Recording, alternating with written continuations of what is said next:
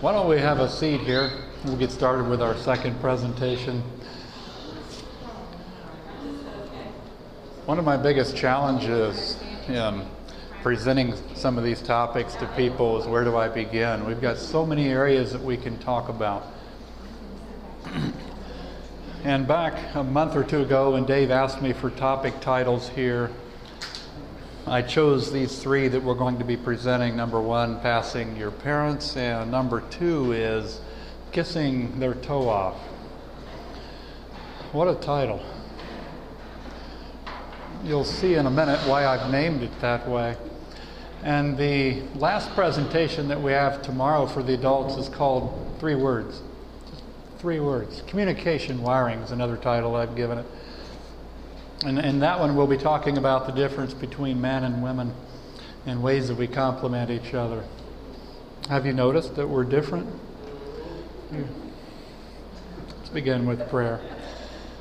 Our Father, we thank you for this time together. We ask that you would teach us as we spend time with your Holy Spirit. In Jesus' name, amen. Is there anything more important than your salvation? I've tried this question out on a number of audiences, most recently at 3ABM.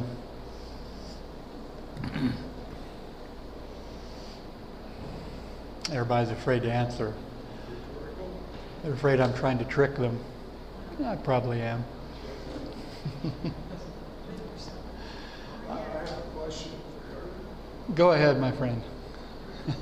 Moses was willing to give up his salvation to the children of Israel. And Christ could look beyond the portal of the tomb when he was on the cross. And although our salvation is very important, are we actually willing to do that for someone in their life? You just pulled the curtain back on the answer. Yes. The salvation of others is more important, and like you've described already, Phil, those who come closest to the heart of God. You're absolutely right. I'm glad you brought that out. Those who come closest to the heart of God want the salvation of them more than others. If you have a wayward child, very often a parent will say, God, if you just save that child, I'd be willing to forego my own salvation. If you're that kind of a person, many parents are. Number two, God's glory. Yes, there are 2 things more important than your salvation and mine, and that's God's glory.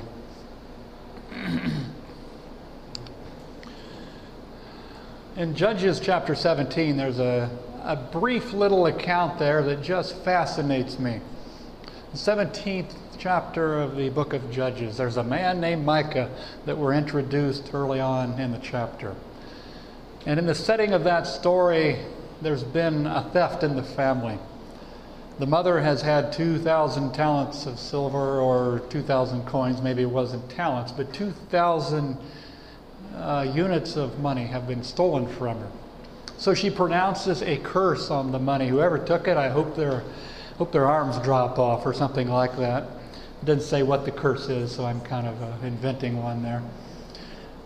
He hears about it. His conscience smites him. He brings the money back to mom and said, here it is. I took it. I was wrong. No, my son, she says. Wonderful. I had set this money aside to build an idol to worship the Lord with.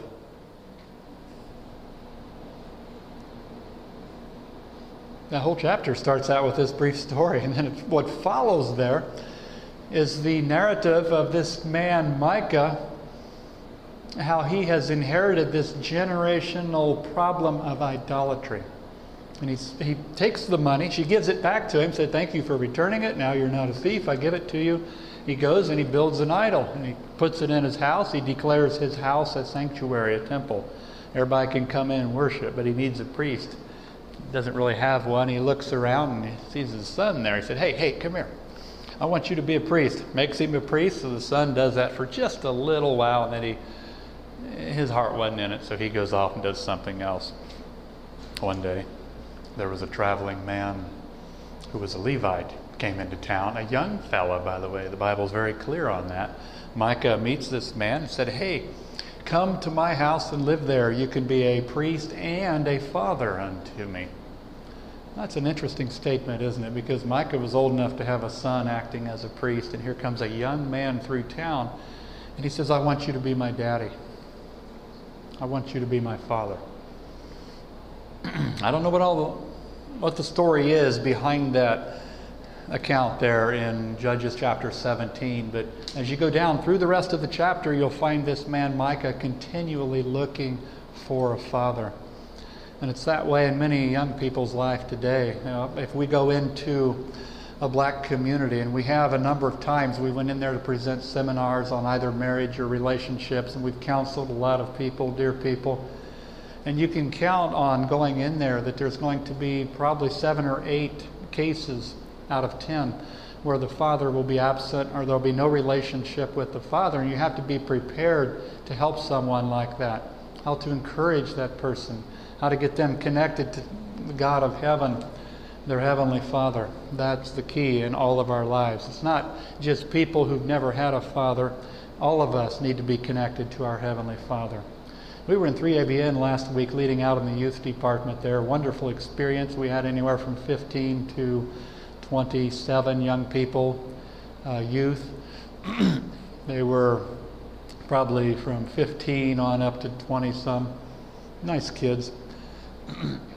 And as we closed out on Saturday night, the very last session, a note was passed to my son, who was also helping with his fiance, leading out in these meetings.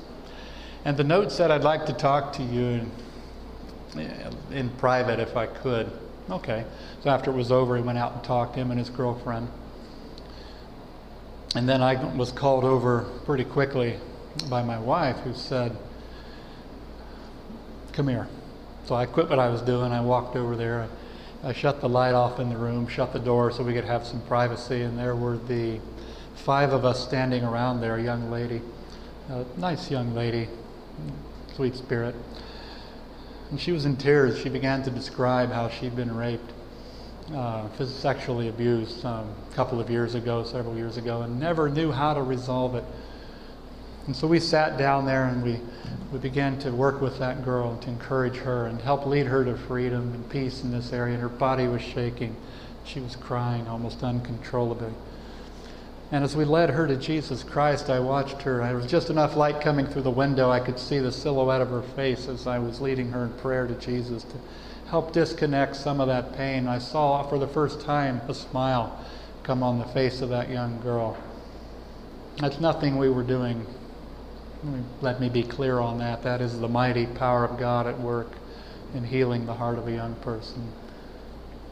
And we're lucky to have those kind of experiences from time to time. Let's go on. Micah was looking for God, but he was looking in the wrong place. And in that one sentence, we've just described the entire world, except those who have already found him. The entire world is looking for God. Steps to Christ tells us. Make no mistake about it. That story also illustrates a problem that is front and center for you and I today. There is this unholy tendency to mix the sacred and the profane together. And we've all seen it in our corner of the world, and we live in a state where we've probably seen some of that. My heart goes out to the dear people in Ohio who want so badly to have an environment where their children are safe and encouraged and nurtured into the Advent hope. And then that's not always the case, let's be honest. But there is hope, my friends. There is hope. God is calling upon each of you to be faithful, just to start loving people, to open your heart up to Him, to resolve issues that you're carrying around. Love your children and your spouse. One thing that can keep us from that is idolatry. Micah was a thief. Okay. Have you ever stolen anything? Yep, I did. Generational idolatry. It starts with mom. It goes down to the son. And I don't know what the story was with Micah's son, but I can tell you with certainty that had he not resolved or changed that, it would also affect his son and his grandchildren. Idolatry. Micah was looking for a father. We're not given any details on why father was missing from the story. But we know that that sets up a void in the heart of a child, and he or she will keep looking for something to fill that. It's very important if you have children to make sure that your children feel loved when they're young, especially before they reach the dating age, and you can guess why, because if they don't, the very first person that comes along after they've reached the dating age who makes themselves sexually available, they will move towards them every time. Chapter 17 inserts a statement that we hear a couple of times in the book of Judges, and it's a rather haunting statement, isn't it? Everyone did what was right in their own eyes. And that describes the situation in some quarters in our world and maybe even in our church. But God is not done with the Advent people. He has a wonderful future and a hope for us. And He has a job for us to do. And in order to do that job, we might have to be free from some idols in our lives. And let's take a look at what some of them might be. Any of you ever been to Rome? Okay. Have you been to the Vatican? Okay. Did you go into St. Peter's? Okay. Did you see this guy? Yeah. You probably didn't kiss his toe. Good. All right. Many people have those. So many people have. This is a bronze statue, by the way. And we are told accurately by people who have been there, and also by articles that have been written on the subject, so many people who have filed by this statue of St. Peter have bent down and kissed his right big toe to the point where it's gone. It's missing. It's not there anymore. How many lips does it take to kiss away the specific gravity of bronze? 1.25 inches square. A lot. A lot of lips, a lot of kisses, my friends. But we're not interested in the idols of the world, are we? No. But are there idols in our life? As we get into this message, I want to just set the tone that comes out of a very favorite chapter for us Adventists. I saw another angel fly in the midst of heaven, saying with a loud voice, "Fear God and give glory to Him, for the hour of His judgment is come, and worship Him that made heaven and earth and sea and the fountains of waters." I love that passage. Why?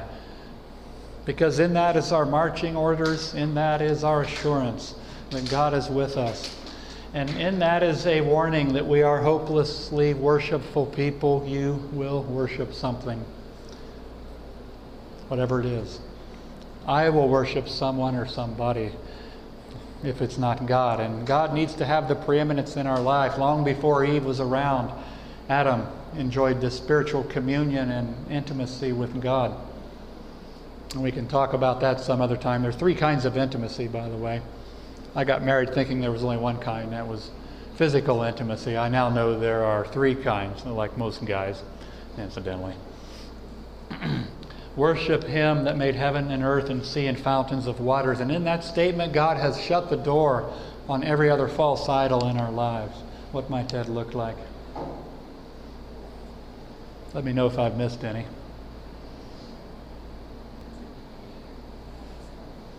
Now, if I've missed any, just fill in the blanks, okay? But I did my best. These are just a collection, an illustration of many false idols that we have in our lives. To some people, sex is an idol that people have in their life. To some, it's cars, fast cars, expensive cars, or just cars of any kind, or motorcycles, whatever it might be. To some, it's the indulgence of appetite, or some worship the sun. We learn about that in the Bible, in the book of Ezekiel and other places. Expensive houses, rock music. Nancy and I live in just south of a heavily saturated Catholic area, up near Maria Stein, where there is the largest collection of Catholic relics, I believe, in America. A lot of people up there. I've worked with some of them, for some of them, but nice people generally. But as we drive up through that area, we see these little bathtubs that are down into the ground, and you see a statue inside. Oh, sorry, grotto. Forgive me. But in my ignorance, I used to call them bathtub Marys. And we used to play a game as we would drive through that county. We would count and see how many we got on that trip. One time we got up in the 30s. That might have been a record. We've got all these different kinds of idols in our lives, and they are standing between us and God. I don't know what you're struggling with. Maybe not. Maybe you've resolved all the issues in your life, and I hope that's the case. But if not, what might there be between yourself and God? Let's go on. There is only one thing can set us free from idols. The truth shall make you free. John 10.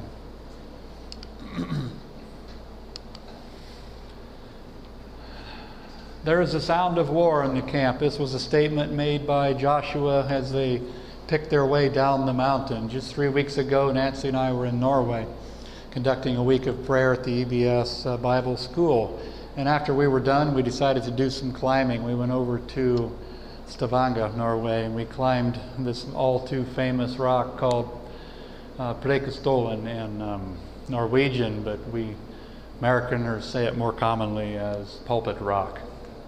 2,000 feet straight down. It's a big flat rock, 30 meters by 30 meters, and it's 2,000 feet straight down right there on the fjord. Beautiful, beautiful sight.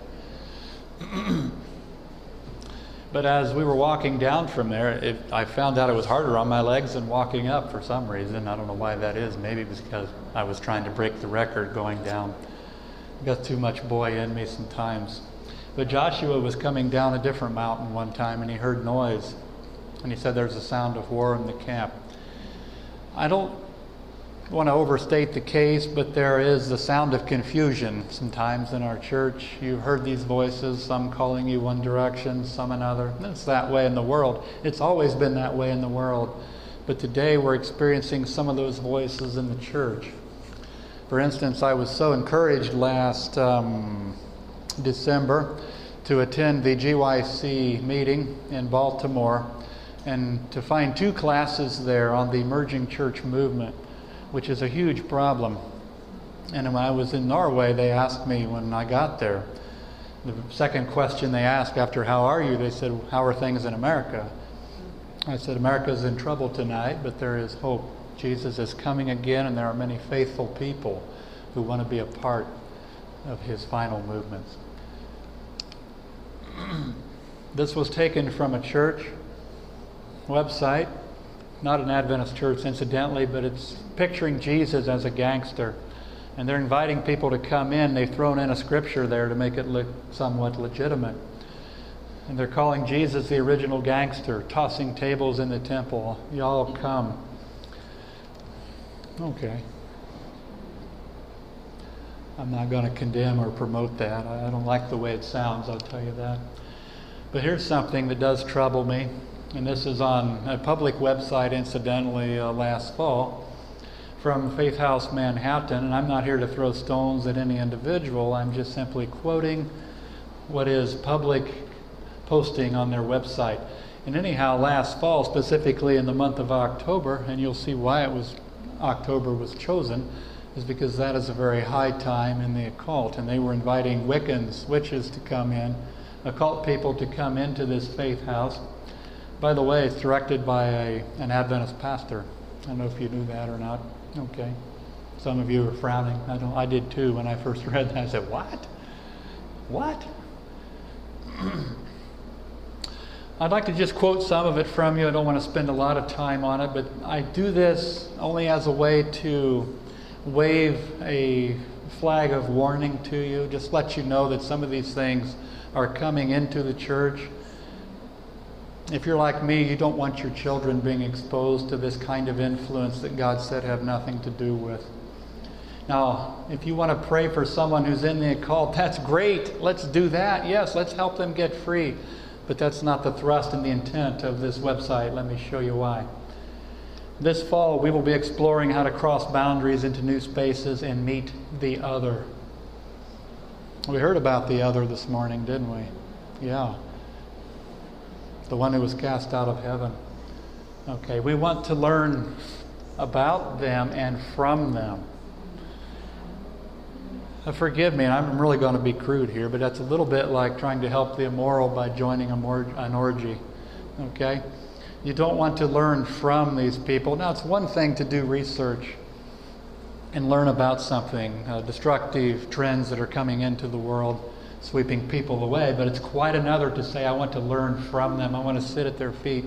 No, we must sit at the feet of Jesus Christ and His Word. And they were celebrating this spiral path thing, Samhain, which is an occult festival. And the veil between the worlds is said to be thinnest at this time, and so we take comfort in the closeness. You listening to all this? We take comfort in the closeness of the spirits of nature, our gods and goddesses, especially our ancestors. Now, as a Seventh-day Adventist, we know that our ancestors are what? Dead. The living know that they shall die, assuming that they're dead. There might be some living ones. The living know that they shall die, but the dead know how much nothing. The temple, the spiral path, represents the family of witches or covens practicing shadow folk tradition of witchcraft, which was founded in 1995. Now, that's a relatively new phenomenon. When you go back into Stonehenge and some of the old Nordic and British occult festivals, you go way back beyond that, but this is a relatively new phenomenon. 1995 makes it much more recent. You can form your own opinion on that. This individual was invited to Ohio on three or four occasions to speak at the National Innovation Conference. If that troubles you, you're not alone. There are many people who say, God has cautioned us to have no fellowship with this kind of thing. Pray for them, yes, but let's not ever learn from them. Let's go on. Emerging Omega, there is a phenomenon moving into the Christianity called the emerging church. You've heard of this probably. It's a movement. Rick Howard will be talking about the association of the emerging church, how it's actually become a vehicle for mysticism in many cases. And there are some things about the emerging church that are, I kind of like a couple things, okay? But there's a whole laundry list of them that just trouble my soul, and they should yours too. If you'll take the emerging church writings, and I have a bunch of them in my home as I've researched for it last year and the year before that. And I also had the Bible in my other hand. The Bible points out all these lies in the emerging church movement, and this is something that is being invited into the church in different states. Ours specifically has suffered some of the fallout of that. Where it's going yet, we don't know, but I do know this. Let's pray for our people. Let's continue to love them. Don't condemn them, but speak the truth in love as the time provides. Deep ecology. This was kind of fitting over in Norway. Arne Naus comes from Norway. He's the inventor of deep ecology. You know anything about that? He's clothed, by the way, from the waist on down. I wouldn't put it up here if it wasn't. That wouldn't be appropriate. Deep ecology is the belief that you and I are intruders onto the planet, that the animal kingdom actually has an equal, if not just a slightly greater right to the planet than you and I. And it's completely different from the have dominion and subdue the earth that God told Adam. That's our legacy, our heritage. The deep ecology movement wants to strip that away from you and wants to elevate creation to the status of God. Deep ecology is being taught to your children if they go to public school. Subtly, of course, and it varies from one school to another. There are some country schools who have done a better job at holding these destructive forces at bay, but many of them haven't. And there's also a very strong link between false religion and deep ecology. Here we have a book called Buddhism and Deep Ecology. The two go together. We can show you why later. Divine Nature, another book by Michael Cremo. Divine Nature. Get used to some of these terms because they're showing up more and more. As you see, you've seen the green movement kind of swell and crest into a wave around you, haven't you? Boy, if you haven't, your eyes aren't open. I'm in an industry where I could capitalize off the green movement, okay? I could make a lot of money from it. I own a commercial industrial spray foam business, which saves a lot of energy for people in houses and buildings. And I could really succumb to temptation and try to market myself as this green contractor, but I've resisted that out of principle. We do save people a lot of energy, and that's appropriate. But there's a problem coming. The fastest growing religion in the world is not Christianity or Islam, it's the green movement. In fact, it's becoming the principal rival of Christianity. Let's go on here. This is the end goal, is where our whole world gets so conditioned to redirect worship into false worship, and the earth becomes not our home, it becomes our idol. And that's what's happening, and sadly our young children are being swept up in it in secular teaching and other places. Ecofeminism is another term that I just learned about recently because it's a growing phenomenon. Question is asked there, what is it anyway? Let's take a brief look at it.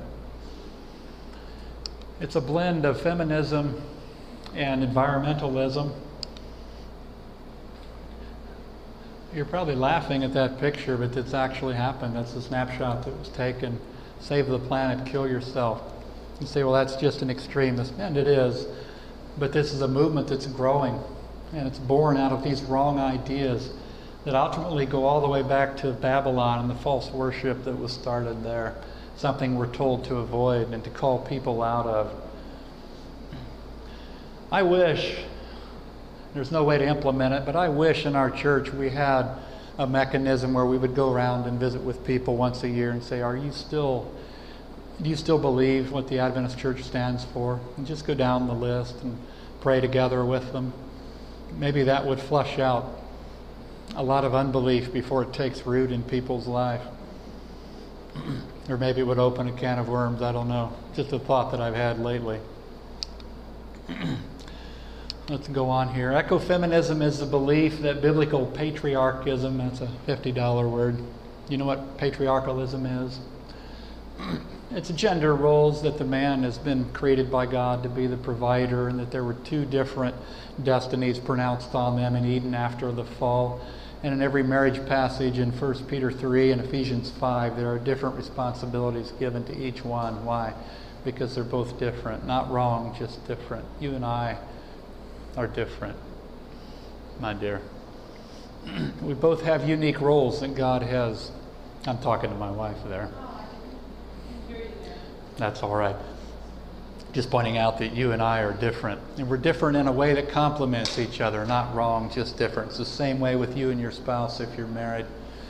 Ecofeminism takes the bold step that those kind of roles, as defined in the Bible, they come from nowhere else. They come from the Word of God who made us.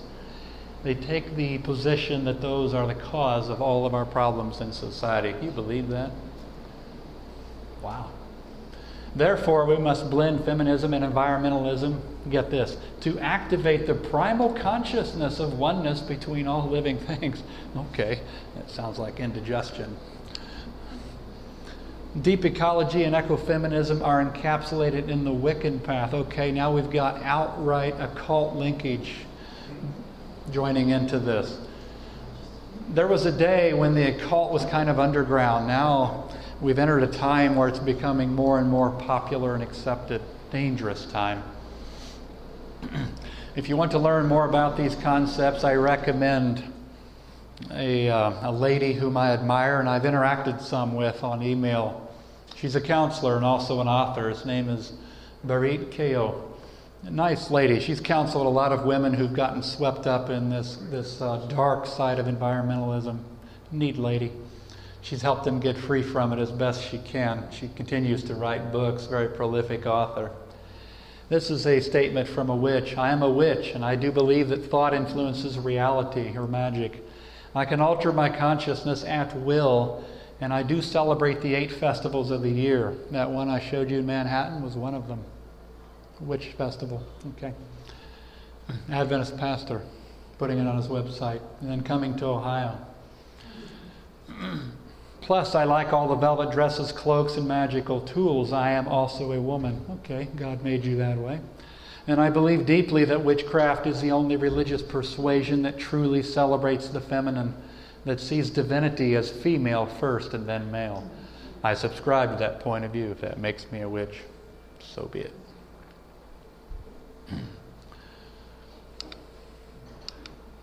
Let's go on. Earth worship, which runs very close to deep ecology. They're actually kindred movements. And they focus on our youth again, indoctrinating earth worship. And you'll start to see these kind of things more and more as time goes on. It's just old error being sold as new light.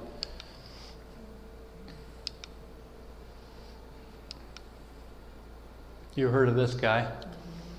What we've got here is a picture of Al Gore. Okay.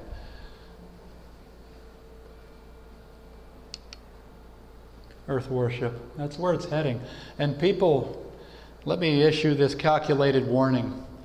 People who get caught up into the emerging church movement, people who have a theological weakness for progressive or liberal theology, I'm not condemning them. I care for those people. Many of them are friends.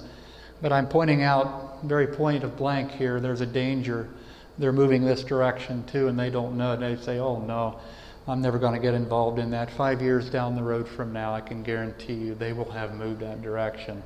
And they will console themselves in their unsanctified pride that they can handle it until they step over that line, like on the Niagara River above the falls, said, if you go beyond this, you're doomed. And they go over that, convinced in their pride they can handle it. Serious stuff, my friends. Our home, not our God. Let's go on. The idol of fantasy, sexual and emotional fantasy.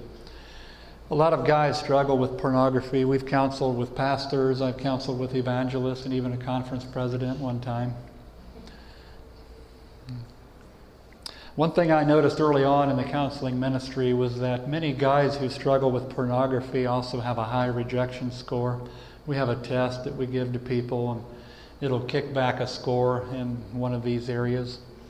And so I began to notice that linkage. And then I began to realize that men who have a high rejection need something to try to feel good again when they're in their pain, when they're thinking and dwelling on their rejection. And many times they'll turn to the idol of idolatry or the idol of pornography.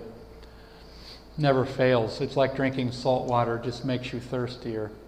Every immoral pattern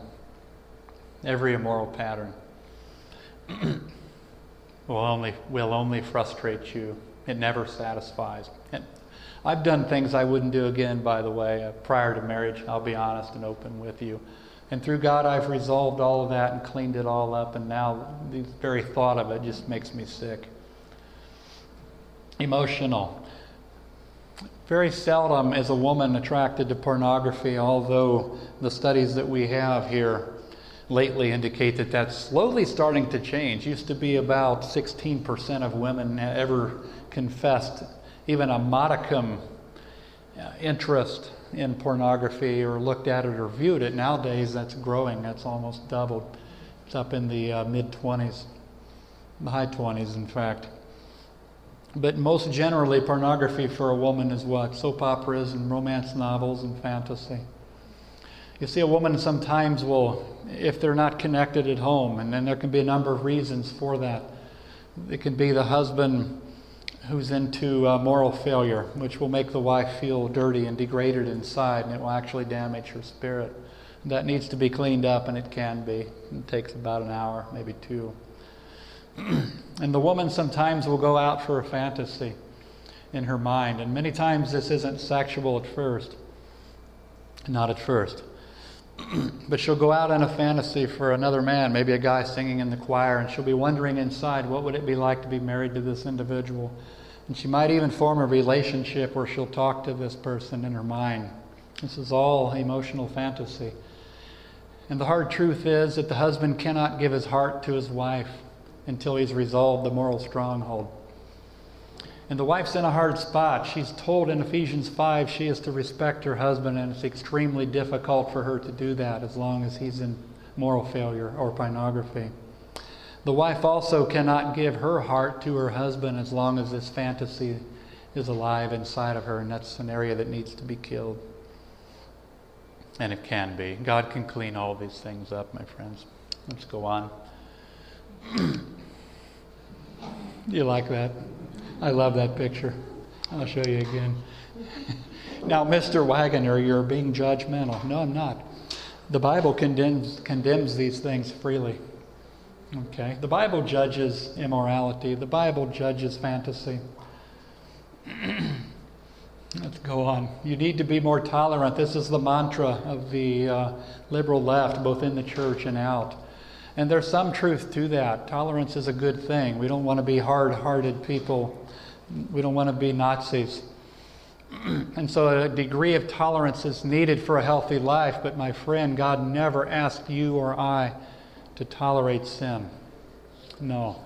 We can tolerate individuals. You can put your arm around them. Love them, help them, resolve issues, lead them in prayer.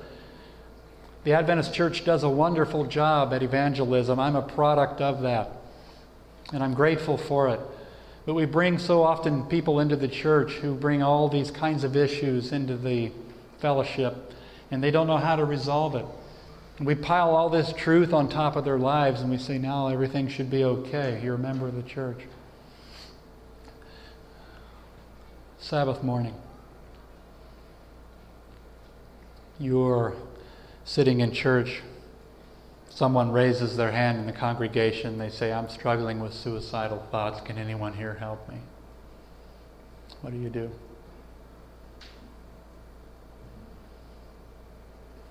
Or a guy raises his hand and he says, I'm struggling with immorality, with prostitution. I don't know how to stop it. And I hate myself.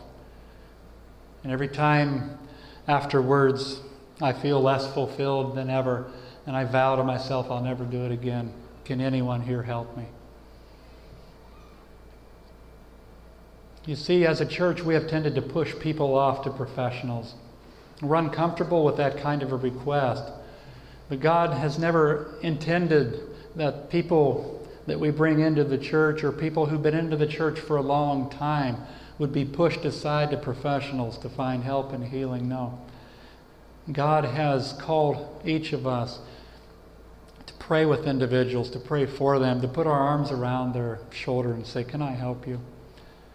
I got free from this years ago. Can I show you how I did that? I have a vision for our church that in every congregation there will be 5 couples who understand how the heart works and who love people. And when we do a good job of evangelism, we bring people into the church, then let these people be mentored and let them find how the truth can be plugged into their life to help them overcome the things they struggle with. Does that make sense? I saw this bumper sticker a while back. I had to kind of speed up so I could snap a picture with my iPhone. Tolerance, man, it's got it all in there, doesn't it? The old peace sign from the 60s. Oh boy, I grew up in that era. What a deceptive time. So did some of you. Be open-minded. I got this from a Mennonite friend of mine who's also a biblical counselor. I love this one. He sent me this one time. He said, don't be so open-minded that your brains fall out. Yes, we do need to be objective people, sure. You'll be a better Bible student, a better father, a better mother, a better husband and wife if you have an objective mind. But don't be so open-minded that your brains fall out. You see, there are some things that you cannot put on the table alongside of God, my friends. And we live in a culture where arms are being wrapped around every unclean thing and brought in. They're placed right beside the Word of God saying, well, this is okay. In my pride, I can handle it. That's going off of a cliff. I'm here to tell you. And I could tell you a whole series of stories that would blow you away. We counsel with people who've gotten into some of this. The cares of this world and the deceitfulness of riches and the lust of other things entering in choke the word and it becomes unfruitful. Those words should be in red. They're the words of Jesus Christ. And have no fellowship with the unfruitful works of darkness, but rather reprove them. What should we do with our idols? We should reprove them. Ask God for the strength to walk away from them. We need help for that. Don't try to do it on your own. You get in the ring with the devil, you'll end up with knots on your head. God will enter the ring for you. Recommended reading. I've got some books here that might be an encouragement to you. This is the author I was talking about earlier, A Twist of Faith. I have that book. Really neat little book, not very big. Another one is Resisting the Green Dragon. The foreword was written by a friend of mine, Dr. Calvin Beisner, a man whom I've come to know on Facebook and through email. There's that word again, Facebook. Resisting the Green Dragon, it's talking about the extremes of the environmentalist movement and how there is a dark, sinister underbelly behind environmental worship, and it's threatening to envelop the entire world. And lastly, Why We're Not Emergent. I love this book. I bought that here last year. I love the way the second guy writes, Ted Kluck. What a brilliant young writer he is. And Kevin DeYoung, both of these young men are pastors. And I love the subtitle, Why We're Not Emergent, by two guys who should be. I recommend that in clear conscience. There they are again.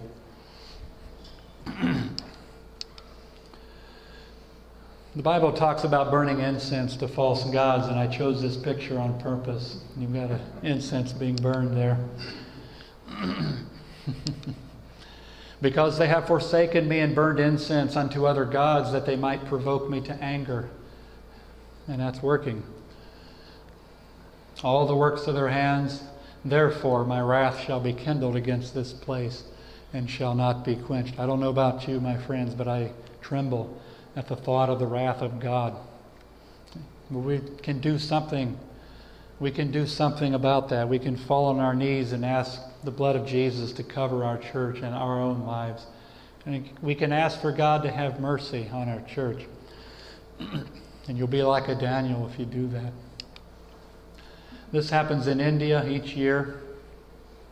I believe that's Bombay or Calcutta. And they have these idols. They go out into the water there and they worship them, and it's just a big, confusing mess. I will set no wicked thing before my eyes. I hate the work of them that turn aside. It shall not cleave unto me.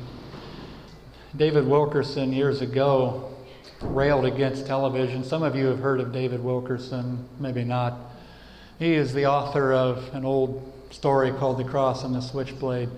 And that whole story was made possible by one small act of obedience on his part. He got rid of his television. He sold it for $25. He felt that it was interfering with his spiritual life. And so he said, God, if you want me to sell this, then I'm going to offer it for sale. First guy come along, man, within an hour bought the thing, said thank you, and took it home, dragging the cord behind him. And that began the saga in David's life, where he went to New York City, began to work with the gangs there, and to his dying day, which happened 4 weeks ago. He was killed in a semi-collision. To his dying day, he lived without television.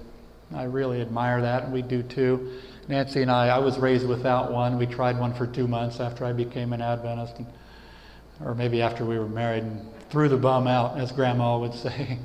It didn't take long to see what it was made of, and I want you to know I really respect and appreciate you people who have one and can control it, as I probably couldn't. Let's go on. Television makes many people think that they can control it. In other words, it'll fool you. It lures you into a false sense of pride. It's geared towards mind control. There have been a number of studies, most recently at Harvard, by the way, that have looked at this aspect of television. You think, well, it's about time. How long's it been around? Okay. 73% of sexual encounters on TV are either adulterous or illicit. They're all immoral. 73%. And that's probably being modest. Warfare against our minds. You see, television is dedicated to the loss of your children's innocence long before they can handle it. I'll just throw that out there. It desensitizes Christians to sin and pain. This is especially true in fathers who come home from work and they tune out of the family. Their antenna is not up. They don't know what's going on. They look for the remote. And they sit there in their easy chair. And if you were to ask the son of one of those kind of men, what's a man look like? They would probably point to their father. They're growing up with this wrong image. You see, Dad needs to be engaged with the children's lives. You need, as fathers, and I'm a father too, this applies to me. We need to be sensitive to know what's going on in our children's life and to adjust our Bible study time with the children to help meet the answers, meet the needs they have with good, solid answers. Television creates an artificial emotion and unreality in your children. It creates an artificial plastic reality, a sense of reality. One of the great concerns of Dr. Bakioki before he died was that a movie like Passion of the Christ would become some people's walking, living, breathing Bible. He's dead and gone now, and his prophecy has been fulfilled for many people. And I talked to a guy not long ago, who said, he said, that movie just meant everything to me. He said, I believe every bit of it. So I asked him some questions. And all of his knowledge came not from the Bible, but from that movie. And he had a lot of things wrong because he was using the movie as his own Bible. There's our picture again of all these idols. And if you have anything to add to that, you can just email it to me. I tried to find everything I could. I like that. You want to see it again? We've got a page full of idols, and all of a sudden they explode and go off the screen because the words, I am the way, the truth, and the life, have taken their place. That's what we need, friends, you and I. So whatever idols you have in your life and mind, I encourage you to take them out and break them. Do what some of the old-time kings in the Bible did, great kings like Hezekiah and Josiah. Take them out. If you don't have the courage, ask God to help you. Smash your idols.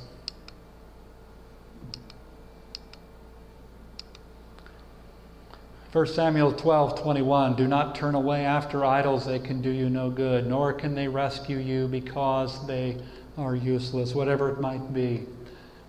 Whatever it might be, whether it's food. We live in a culture, especially a country where we are struggling over the proper use of food and diet. You've seen this as you live here in this country. You've seen the problem grow. If you're as old as I am, you remember when it wasn't that way, as Grandma would say.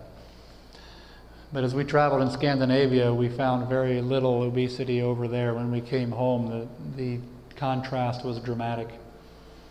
Why? Because for many people, too many people, food has become an idol. Appetite has become an idol. I have a right not to feel hungry anymore. But Jesus himself said, deny. If you want to follow after me, deny yourself. And then take up your cross and we'll walk together. Follow me. Fear the Lord, serve him with truth in all your heart. Consider the great things that he hath done for you. I like that verse. Now we turn to Romans 1 as we wind it up here. Because when they knew God, they glorified him not as God. You see, this verse pins our ears back in 2011, my friends. They glorified him not as God, neither were thankful, but became vain in their imaginations, and their foolish heart was darkened. Idols will make you stupid. Is that too blunt? Oh yeah, it will. Sex was an idol to Samson. Okay, he's having immoral sex, illicit sex with Delilah. I'll give you an illustration. She says, "Tell me how I can kill you." Right? Tell me how I can kill you. Now, he plays with her a little bit, and then he finally tells her. Idols will make you stupid. Their foolish heart was darkened. Professing themselves to be wise, they became fools, and they changed the glory of the incorruptible God into an image made like corruptible man, into birds and four-footed beasts and creeping things. Aha! Creation is beginning to be exalted here in this passage, and it's pointing forward to our day. This prophecy is fulfilled today. Wherefore God also gave them up to uncleanness through the lust of their own hearts, to dishonor their own bodies between themselves, who changed the truth of God into a lie and worshipped and served created things more than the Creator, who is forever blessed. And it goes on to talk about the problem of homosexuality. That too is a problem in our culture. And we've counseled with a number of those people, and we care about the things they struggle with. And each time, each person we've worked with in that area, I can tell you, wasn't born that way. They weren't born that way. Okay.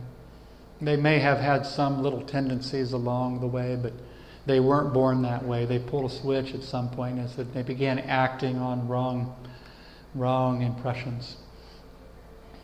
And you'll notice also, if you go on down into Romans, it talks about the men burning with lust for one another. It's a rather disgusting picture.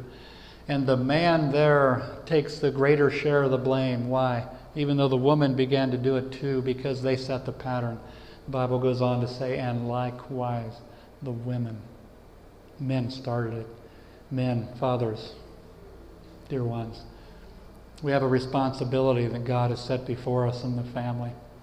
And He expects us to be the servant leader that He's defined in the Bible. And as you do that, you will find a sense of fulfillment you can't get from your job. Some men come in to see me, and they're married to their job, and I say, does your job love you? And they go silent.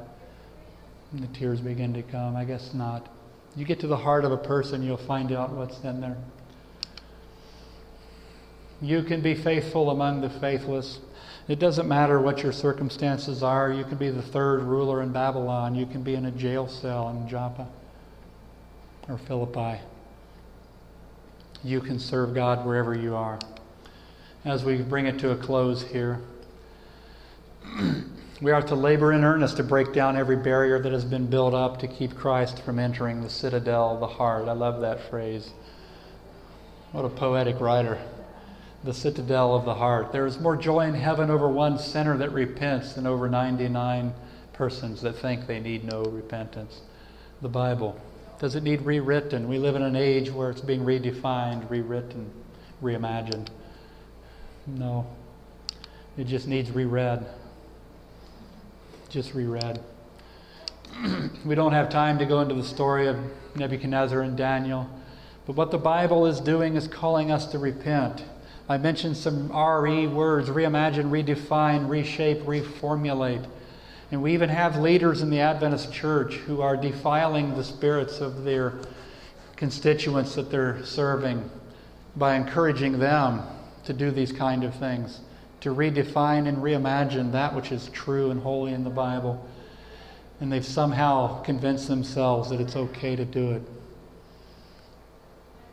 But there is an RE word that we need, and it's the word repentance. It's a wonderful thing. I close with the verse we started with. Worship Him that made heaven, earth, and sea, and the fountains of waters. Don't worship yourself, my friend. Idols are just false gods, whatever they might be. But the biggest one of all is the idol of self. And that's my problem too. Worship God. He's the only one that can save you. Ask God, do I have idols in my life? And let the Spirit of God come and answer, as David would often do in the Psalms. He would cry out to God. And then he would spend time apparently reflecting on God's goodness and waiting on an answer, and God would show him something. Psalm 18 would be an example of this. Let God speak to you. The Holy Spirit has been given to each one of you for that very purpose. It's the communication agent. He is.